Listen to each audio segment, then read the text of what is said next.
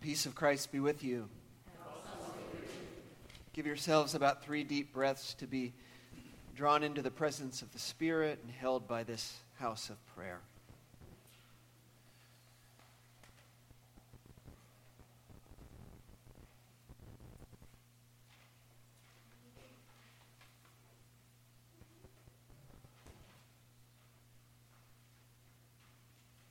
Friends, let us worship in beloved community.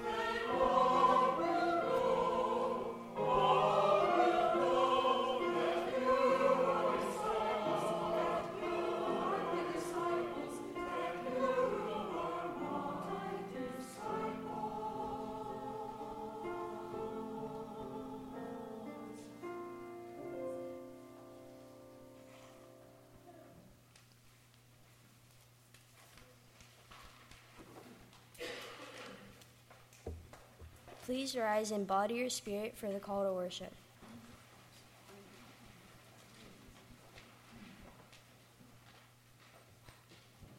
You are the call to freedom in every moment. You are the desire for freedom for every people. You are the strength to endure suffering and struggle. You are the will to reduce suffering and wrongdoing.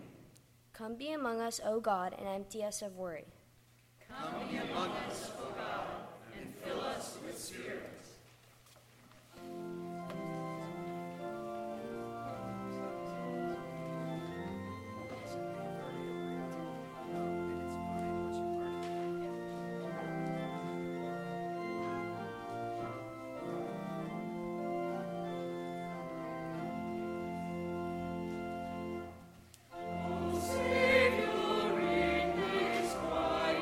Place where anyone may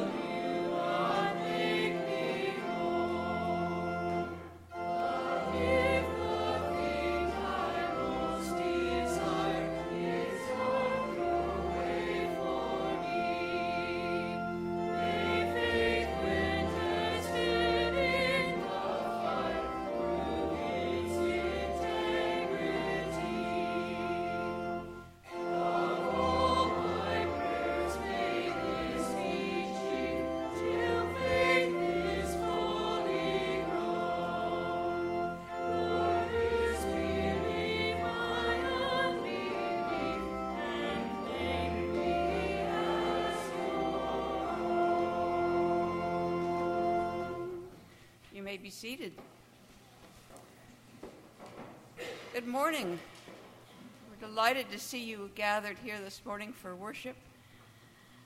We'd also like to make certain that you're aware that you can come have a cup of coffee or tea on the terrace that's just off the narthex there, and we can say hello a little more personally than this.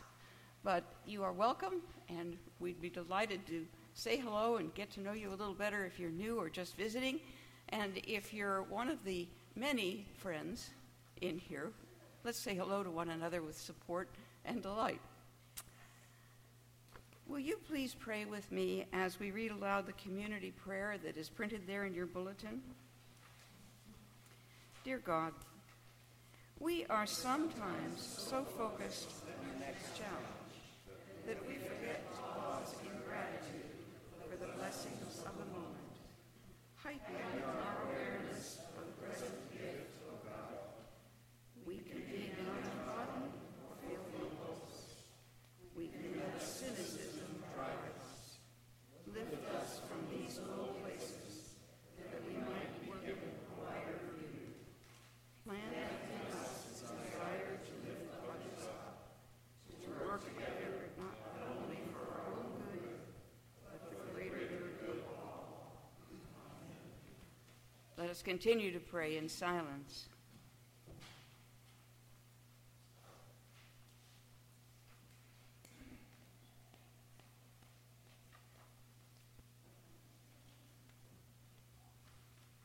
God, we know that you are right here with us.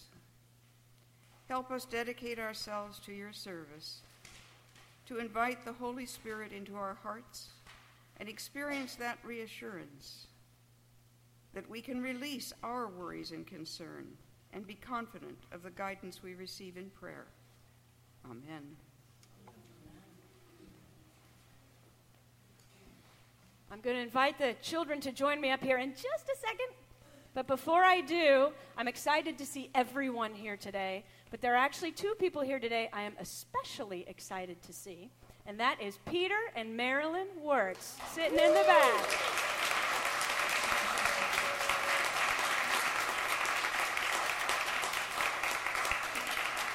It is so good to have you back with us. For those of you who may not know Peter and Marilyn, Peter has been undergoing treatment for cancer, and they've been away for a long time. And they're back with us today, and it's just so good to have you with us worshiping, and welcome back. It's good to see you. And now I would like all the children worshiping with us to join me here at the front. I also invite the Bush family to come forward, and also Elder Lisa Deeney. All right. We're going to sit right here. Yeah, have a seat. That's good. That's good. All right. Welcome. It's good to see you all. So today is a very special day, and yeah, let's sit so we can see what's happening over here, too, because you may recognize some of those folks standing over there. Many of you go to Sunday school. Many of you go to Sunday school with Anna and Owen, and that's their brother Jonathan, and today they're going to be baptized. Isn't that exciting? So in this church, baptism means that we're welcoming them into the church family, and because they're really closest in age to you guys, you all have a special role in welcoming them into the church family. So in just a little bit, you actually will have a special part in the baptism. So I will be back for your special part in just a moment. So we remember that baptism is the sacrament through which we are united to Jesus Christ and given part in Christ's ministry of reconciliation. Baptism is the visible sign of an invisible event, showing the pouring out of the Holy Spirit on God's beloved children. In baptism, God works in us the power of forgiveness, the renewal of the Spirit, and the knowledge of the call to be God's people always. Amanda and Frank, as parents, a question for you, series of questions, rather. Do you profess your faith in Jesus Christ as Lord and Savior? Do you renounce evil, affirming your reliance on God's grace? Do you declare your intention to participate actively and responsibly in the worship and mission of the church, and your intention to provide for the Christian nurture of Jonathan, Owen, and Anna? If so, please say, we do. Okay. Lisa. Please join me in the Congregational Covenant printed in your bulletin. With joy and thanksgiving, we welcome John, Owen, and Ann into the Christ Church. Because we love and encourage and support them, we must share the news of the gospel with them and help them study, know, love, and serve Jesus Christ. All right, y'all, this is your part, okay? So I invite you to repeat after me. We're going to make some promises to these guys over here. So Jonathan, Owen, and Anna, you are our new siblings in Jesus Christ. You are our new siblings in Jesus Christ. We promise to help you. We promise to help you to know God's love. And grow up to be caring and helpful. Grow up to be caring and helpful. All right, and we are all invited to sing together.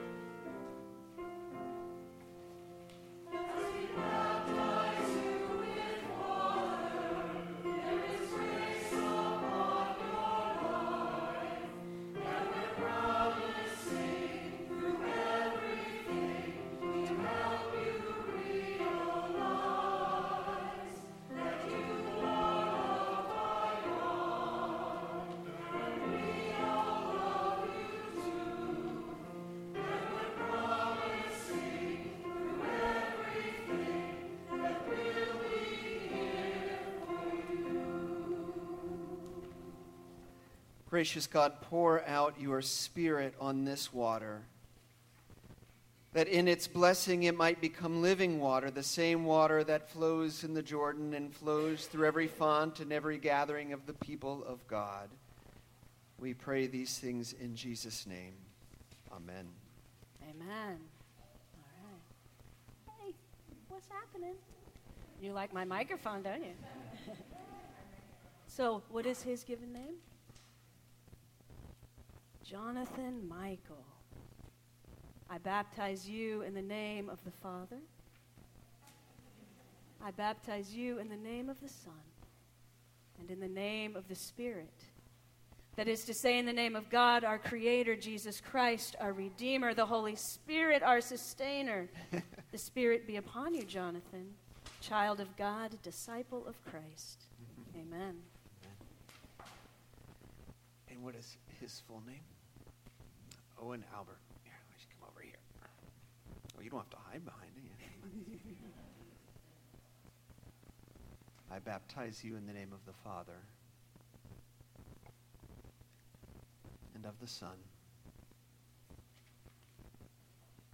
and of the Holy Spirit, that is the Creator, the Redeemer, and the Sustainer.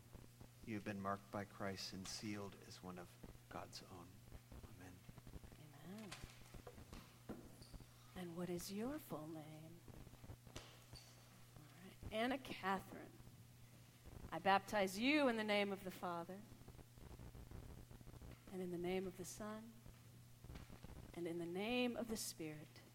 That is to say, in the name of God, our Creator, Jesus Christ, our Redeemer, the Holy Spirit, our Sustainer. The Spirit be upon you, Anna, child of God, disciple of Christ. Amen. Can I take him back? All right. Come here.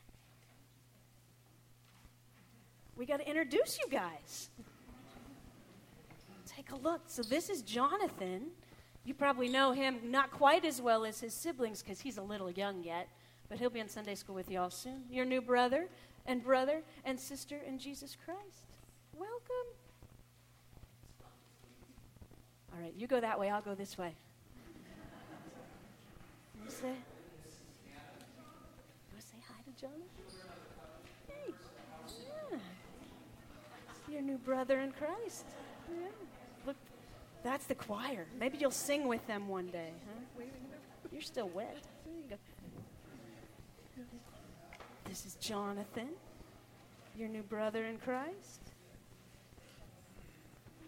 Hey, Jonathan, look at all these people ready to help you learn about God. and how much God loves you. Yeah.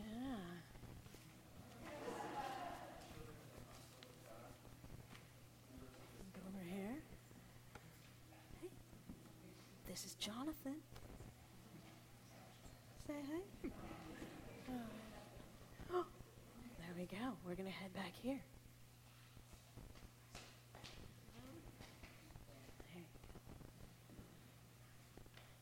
Right. The oldest baptismal creed we have is the Apostles' Creed, and we recite it at all baptisms, connecting us to the faith of all times and places. It may be found on page 35 of your hymnals. I believe in God the Father Almighty, maker of heaven and earth, and in Jesus Christ, his only Son, our Lord, who was conceived by the Holy Ghost, born of the Virgin Mary, suffered under Pontius Pilate, was crucified, dead, and buried. He descended into hell. The third day he rose again from the dead. He ascended into heaven and sitteth on the right hand of God, the Father Almighty. From thence he shall come to judge the quick and the dead. I believe in the Holy Ghost, the Holy Catholic Church, the communion of saints, the forgiveness of sins, the resurrection of the body, and the life everlasting. Amen. So we have a few things for you. First, we have baptismal candles, and you're invited to light them on the anniversary of your baptism every year to remember this special day. And then in addition, our baptismal certificates for you all. I don't know if you noticed, but Owen went back for more while you were doing the creed. And the font is always open, so feel free. You too can always touch these living waters. Let us pray. Gracious one, blessing one, mysterious one, in the waters of this baptism, imprint your all-loving, indelible touch on the lives of these children and on the lives of all your children. Surround them with your love through this community, not just now, but in all their days to come. Give them eyes to see you, feet to walk in your way, hands to reach out, and hearts to blossom. In Christ's name, amen. Amen. All right, y'all, we are going to head out to Sunday school, okay? I'm going to go with you. Go now in peace. Go now in peace. May the love of God surround you. Everywhere, everywhere you may go. Before we go into our prayer time, we have, since we're not doing joys and concerns the way we typically do today, a special joy to share with you today from our stewardship chair. Bill. So it's always tough when we get slotted in after baptism, right? Tough act to follow. So I just want to give a quick update on the stewardship campaign. And I guess, first of all, we've ended the public phase of it. So the speakers and the signs and the narthex and all those things, you'll see those go away. So it'll be noticeably less visible. But we've completed that part of it. And I want to thank everyone for their attention during that phase over the last month. I'm also here to report some really good news on where we've gotten so far. So 3 important points. One, we're significantly ahead of last year on timing. So at this time last year, we had raised about $320,000 in pledges from 89 pledgers. I'm proud to say that this year so far we've received $456,000 in pledges from 115 pledges. So that's up 43%, which is awesome. And that's a timing issue in terms of people getting their pledges in earlier, so thank you for those who have come in. 2 new pledges are coming in. We've received 7 new or returning pledgers into the ranks, and so a special thank you to new pledgers. It's really important, that we grow our support base over time. And then third, and maybe the most important of all, is that we're tracking at a pace of about 9% growth in the whole campaign. What I mean by that is I said that we had 115 pledges, 456,000 for 2020. At this time last year, from last year, those same pledgers pledged 420,000. So that's from 420 up to 456, so a 9% increase. If we're able to hold that with the rest of the campaign, we should be able to meet our goal of 750,000. So there's great momentum, I think, in the campaign this year, and we're really grateful for everyone who've come in. The target date was October 6th, which is obviously past, but we are still collecting pledges. And so I mentioned the public phase is over, but now we begin the dreaded private phase. Yes, that means we're going to have to reach out to some of you folks and calls and sweet letters and all those sorts of things. I can assure you that our interest in chasing you down is equally as low as your interest in hearing from us. So, if you could get your pledge in, that would be great. We do need to hear from everyone. So if you can sharpen your pencil over the next week and get that in, it only takes a few minutes. And remember, this is a pledge for 2020, so you're pledging today, not necessarily paying today. And reminder, there's a few different ways to pledge, including these fancy cards that are in the pews, so you could literally fill it out today and drop it in the box in the narthex if you want. And remember that all pledges are welcome, and please give according to your means. But thanks, everyone, for the momentum in the campaign this year. Appreciate it.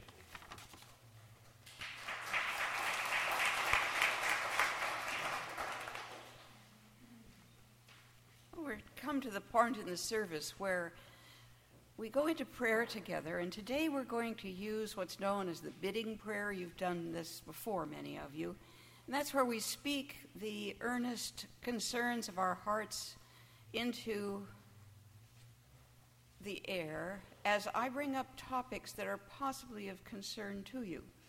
The one thing we need to remember always, of course, God hears the prayers of our hearts, not the words of our mouths so much as the inner swell as we give these over.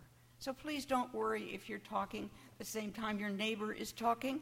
Sure, you're praying together, and this is the point of what it is that we're doing here this morning. So let us pray together. Dear God, we pray for those grieving the loss of loved ones.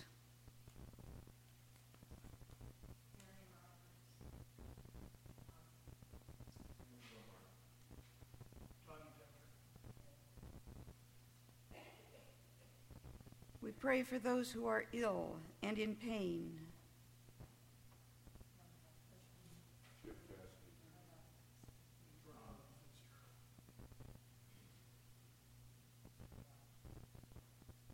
We pray for those who are anticipating or recovering from surgery.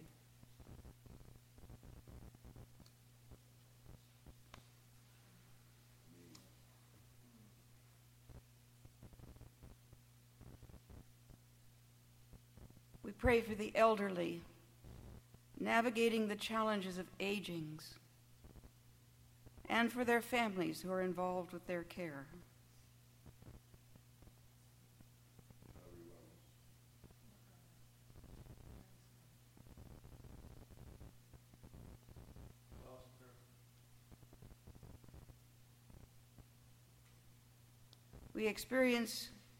We pray for those who are experiencing housing insecurity and economic hardship, that they might find safe shelter and stability.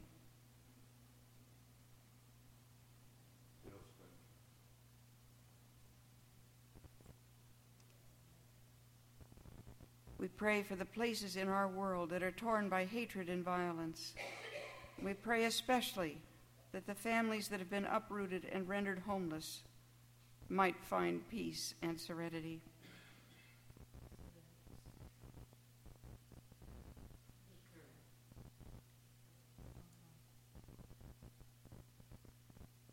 Dear God, these cries of our hearts, help us recognize your presence in our midst. May we find ways to offer a helping hand, a peaceful presence, a welcome word of support that might make a difference to those feeling unwelcome or rejected. Let us become agents of your peace as we can, as we pray together the prayer that Jesus taught us to pray, saying, Our Father, who art in heaven, hallowed be thy name. thy kingdom come, thy will be done, on earth as it is in heaven. Give us this day our daily bread, and forgive us our debts, as we forgive our debtors. And lead us not into temptation, but deliver us from evil. For thine is the kingdom, and the power, and the glory forever. Amen.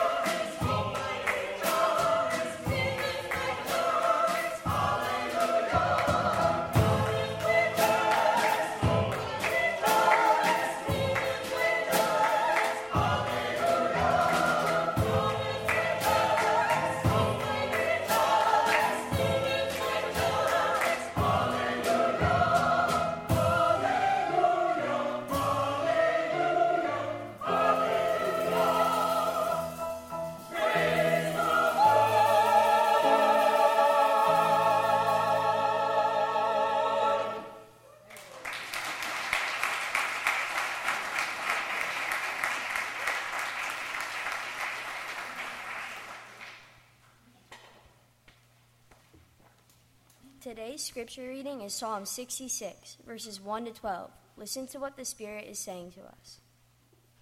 Make a joyful noise to God, all the earth.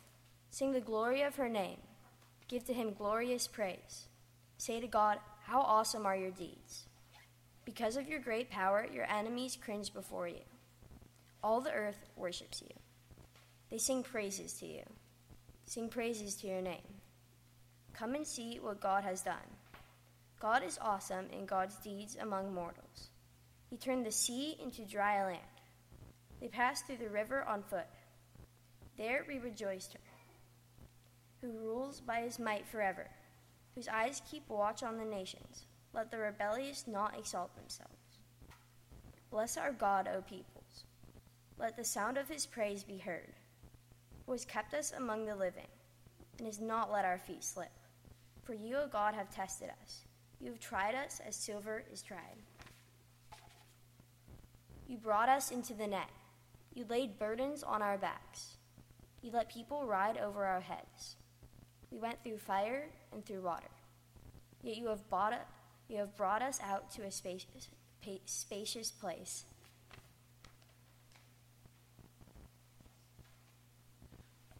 And the second reading comes also from the Older Testament, the prophet Jeremiah, the 29th chapter, verses 1 and 4 to 7.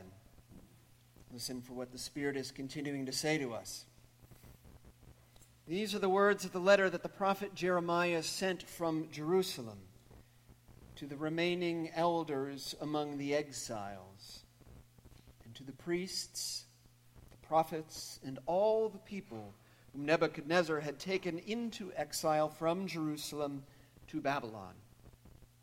Thus says the Lord of hosts, the God of Israel, to all the exiles whom I have sent into exile from Jerusalem to Babylon: build houses and live in them.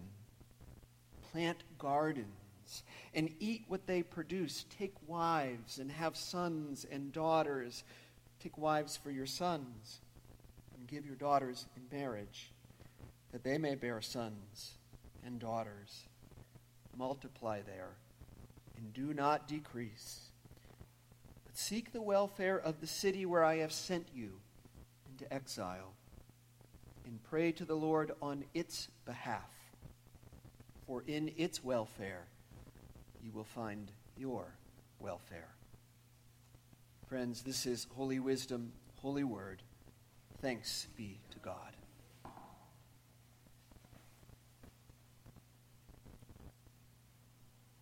Is life primarily about learning to find joy, if not happiness, and peace in the midst of chaos or unfairness or suffering? Or is it primarily about avoiding those circumstances or working to change them so others may avoid them? It's a fundamental question, is it not? It was posed to us in a form in a graduate course I took in ethics at one point, and it was not as much about societal justice or suffering as it was about sort of personal vocation. And the professor was sort of asking us, what were we looking for? Something that really fit us, or trying to cultivate who we were, that we could do kind of anything? And he was rather surprised that almost the entire group, including me, said that it shouldn't matter what one does in life, that one should try to get to the place where you could find happiness or peace doing anything.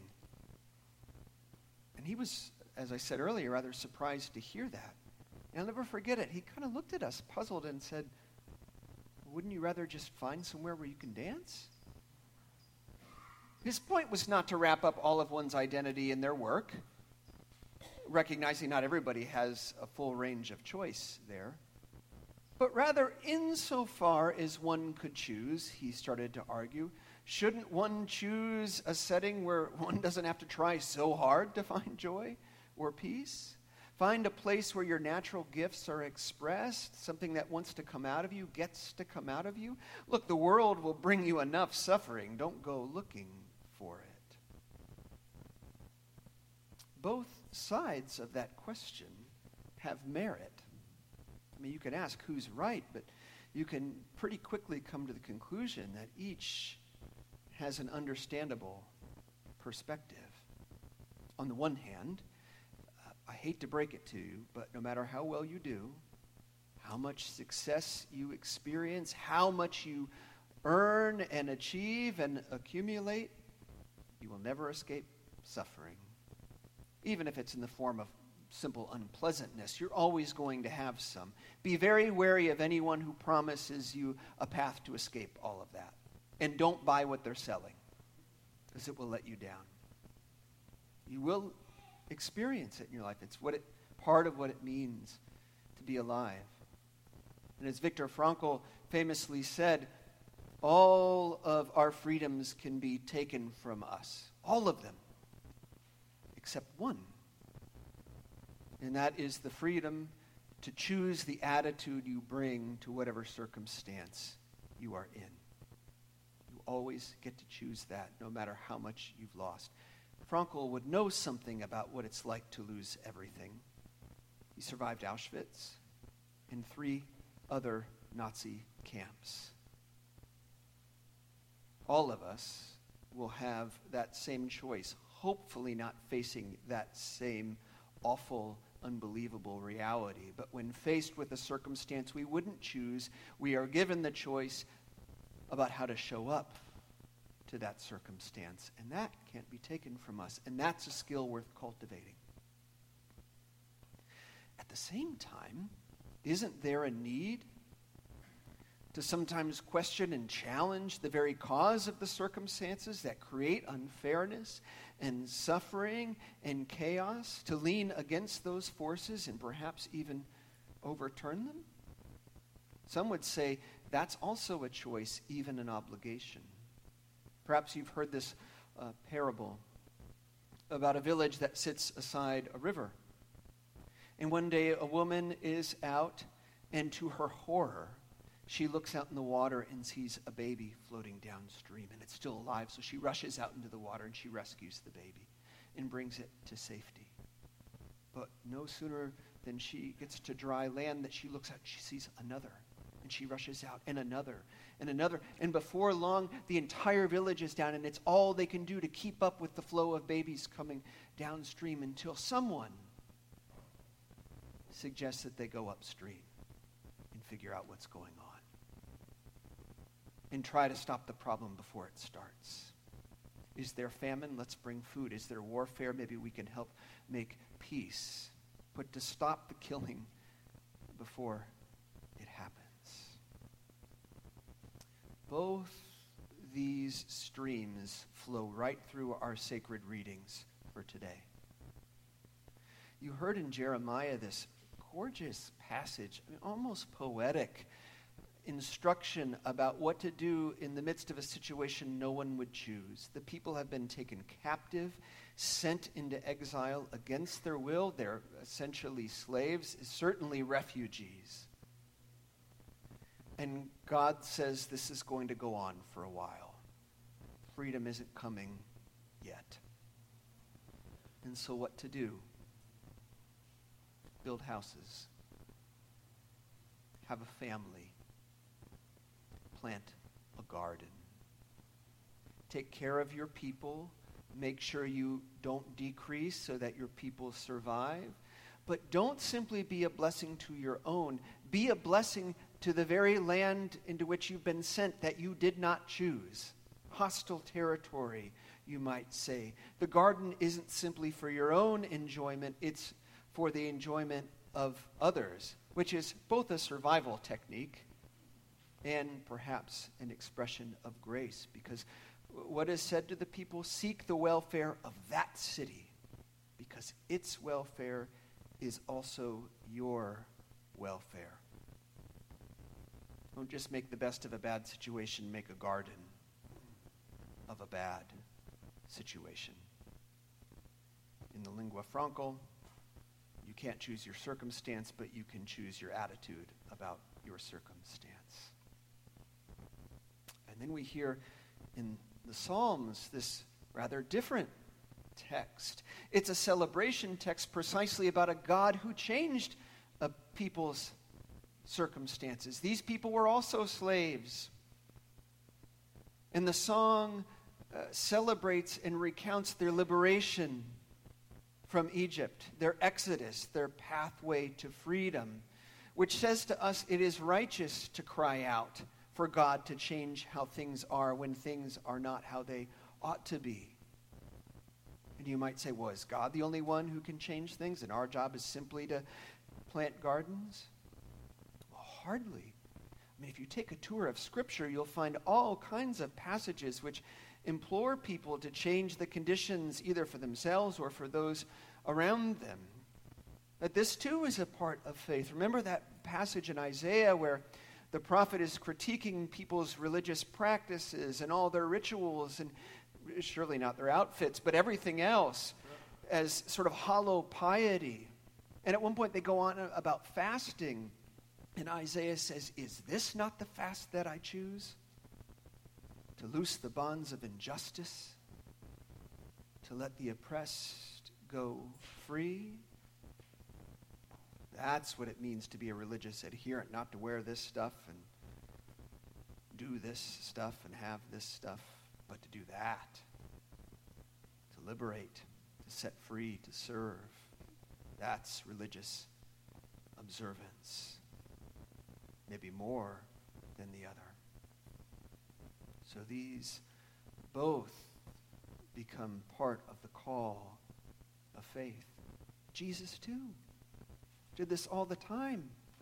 Changed the circumstances for people, healing them, restoring them to the community, breaking down those things that separated them. And it wasn't just an interpersonal ministry. We like to reduce it to that because then we can contain it and control it and compartmentalize it and say it's just about being sweet to one another. Jesus did plenty of that, but he wasn't killed for that. He was not killed for healing a blind person. He was killed because he dared to ask questions and in doing so make statements about the religious powers of his day and the political powers of his day. He was a threat to that because he dared go upstream, and they threw him in the river for it, so to speak. Another example, this time from today, which also has some of these themes and actually raises many more questions as well. Some of you have probably followed the news about the killing of Botham Jean. Maybe that rings a bell to you. It's an example, quite frankly, I've been avoiding because it's so difficult. If you don't know, Jean was in his apartment in Texas one night when Amber Guyger broke in, saw him, and shot and killed him. Guyger thought, so she says, she was entering her own apartment, and therefore thought, by extension, that this was an intruder. Jean was a black man, Guyger is a white woman, and a police officer.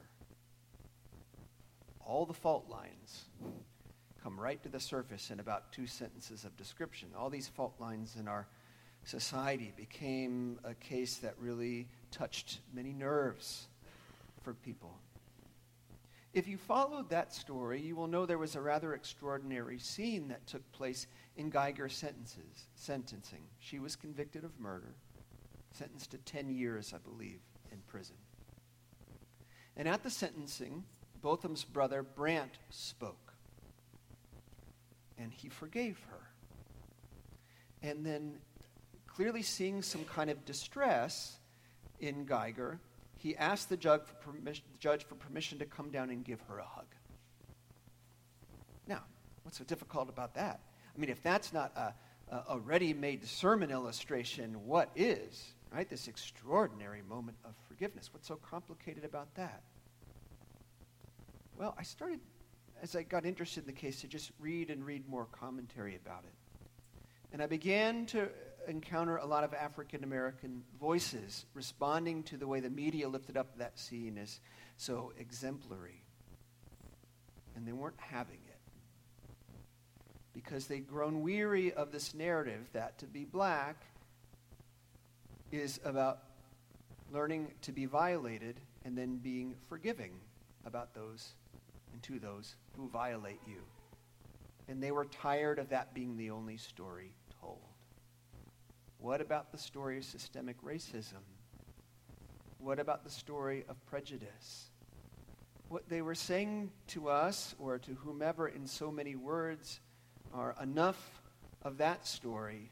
Remember to tell the story about our obligation to go upstream and stop the killing. Stop the occasion for all the forgiving to happen. But then it got even more complicated because as I read on, other voices from within the African American community, because why should they have to speak with one voice? Nobody else does. Diversity there too. Some saying, well, wait a minute. You're talking about stripping somebody of power, agency. Who are you to tell him who he can forgive? Isn't that the ultimate act of empowerment? To say, I will look at my violator in the face and say, I forgive you because I'm that strong and that gracious. Who are you? Ooh. And then still other voices chimed in and say, wait a minute. Fine for Brant to forgive on behalf of himself. But his brother's dead.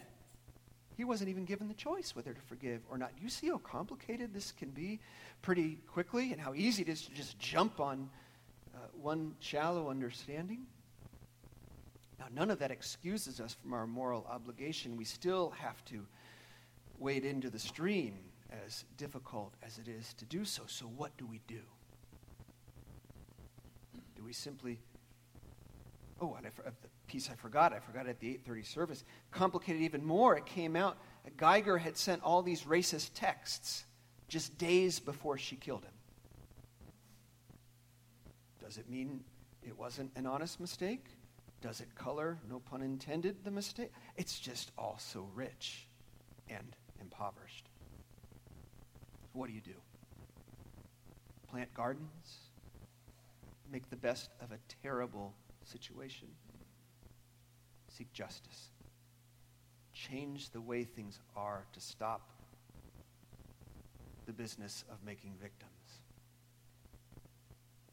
Yes. I mean, of course, the answer is yes. You knew that before I even started. You have to do both. You have to do both. This extraordinary act of forgiveness is really interesting if you think about it too, because at first it seems like it's clearly in the camp of planting gardens. You make the best of an unspeakable situation and you offer an unimaginable forgiveness. It releases some of the tension out of what could have become a really volatile and increasingly violent situation where more people are hurt. It just lets all that out. You know, there's another way to look at that forgiveness too, especially if it is given voluntarily and not coerced. If you believe in the transformative power of forgiveness, then when forgiveness is voluntarily given, it has the capacity to change things, change bigger things, not just individuals. I have to confess, I didn't want to see the hug. I'd done so much reading that I really didn't have it in me to watch this person who acknowledged that she killed somebody be hugged and held in compassion by the victim's brother, then to also be held in compassion, literally physically hugged by the judge. Because I wonder how many African American killers get hugged by their judges. I don't know that answer, but I wonder. I didn't want to see it. Maybe my own limitations there. And then I saw it. And it's undeniable how powerful it was, at least to me, and I acknowledge where I stand.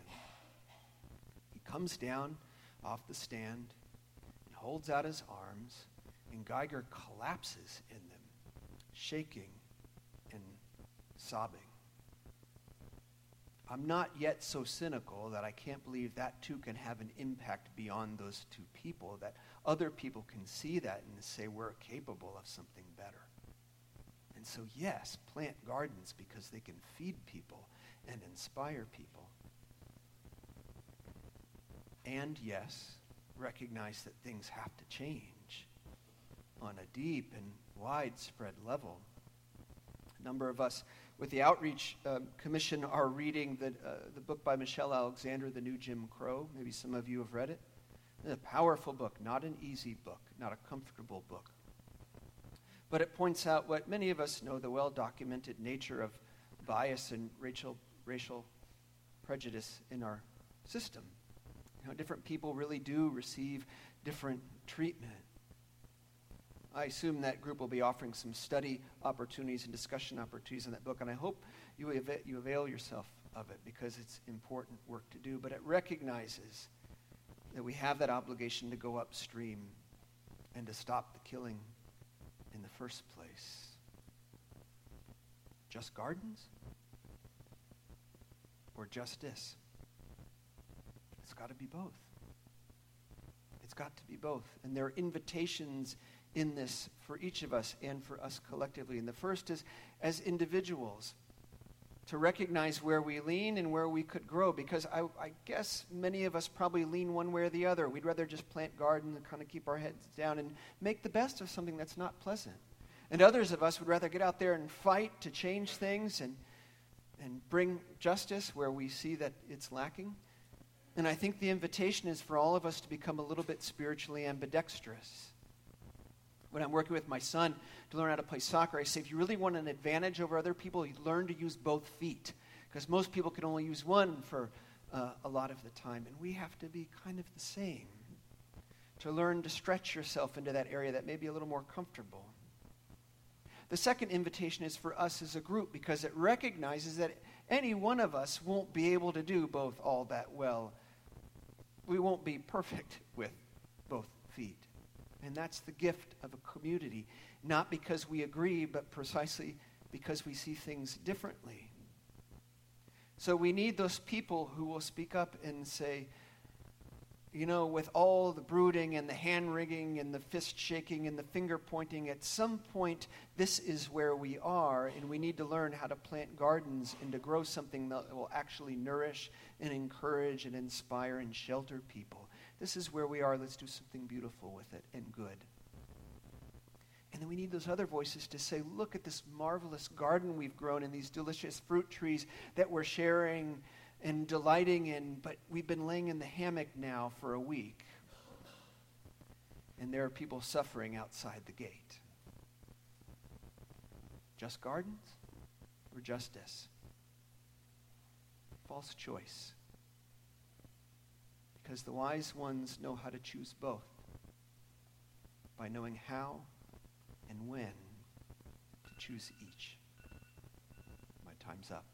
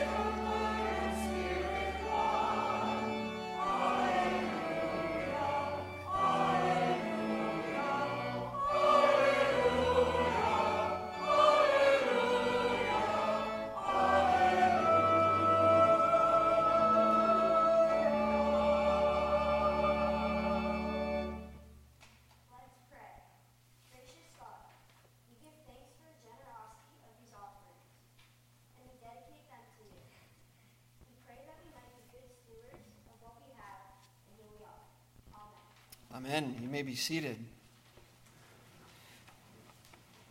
Friends, there's so much happening in the life of this congregation. I was reminded at 8:30 that we had to reduce the font of the announcements. So this is serious.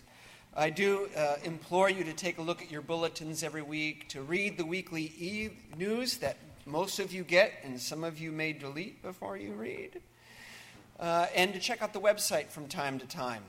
Follow us on social media so that you can plug in more deeply. I will highlight just a few. Some of you are here today in your beach attire. You can do that any week for all I care. But a number of us after the service will head out to Stinson Beach just for a time of fellowship and fun. It will take me a little bit longer to get there because I need to wrap some things up, but don't wait for us. Go ahead and go there. Our plan, God help us on parking, is that you kind of go through the main entrance to the public beach there and then just turn right. Go north a little ways until you find some people that look to be having a ridiculous amount of fun. Pass them and then find our people.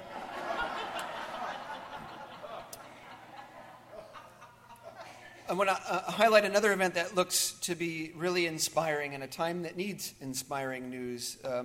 It's called the Oasis of Peace. There's more about it in your bulletin. But on Wednesday, October 23rd at 1 o'clock, we will be privileged to host some folks who represent a community where Israelis and Palestinians are living together peacefully as sort of a sign and testament of what is possible. So I hope you can make it here. I know it's a weekday. I know it's during the day, but it should be something worth seeing.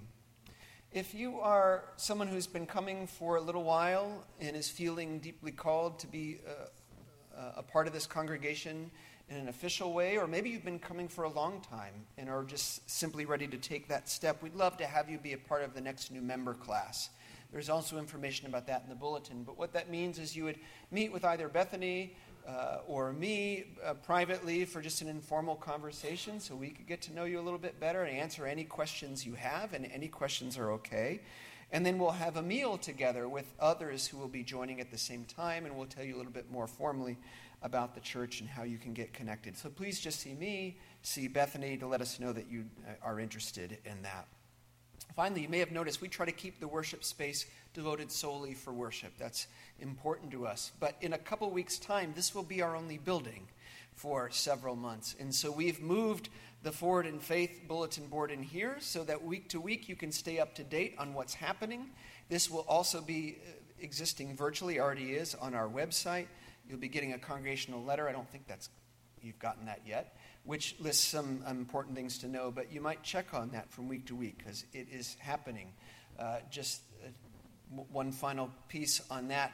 At the end of this month, the office moves over to Redwoods Presbyterian in Larkspur, and that's where our administrative center will be during the renovation. Programs will continue here in the preschool building and in the temporary trailer. Feel free to ask if you have any questions about that. That's a lot, I know.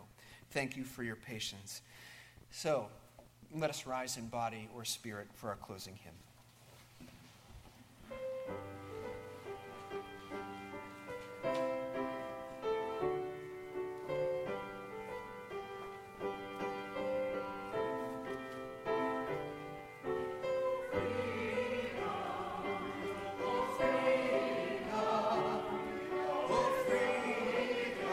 Freedom,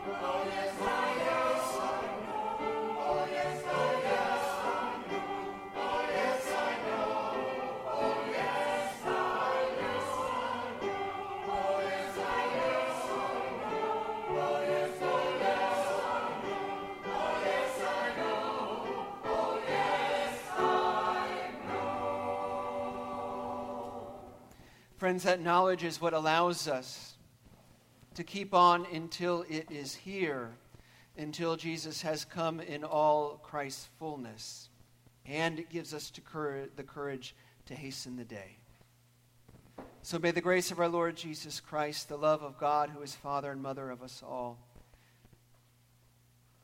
and the sweet communion of the Holy Spirit be with you this day and every day. Amen.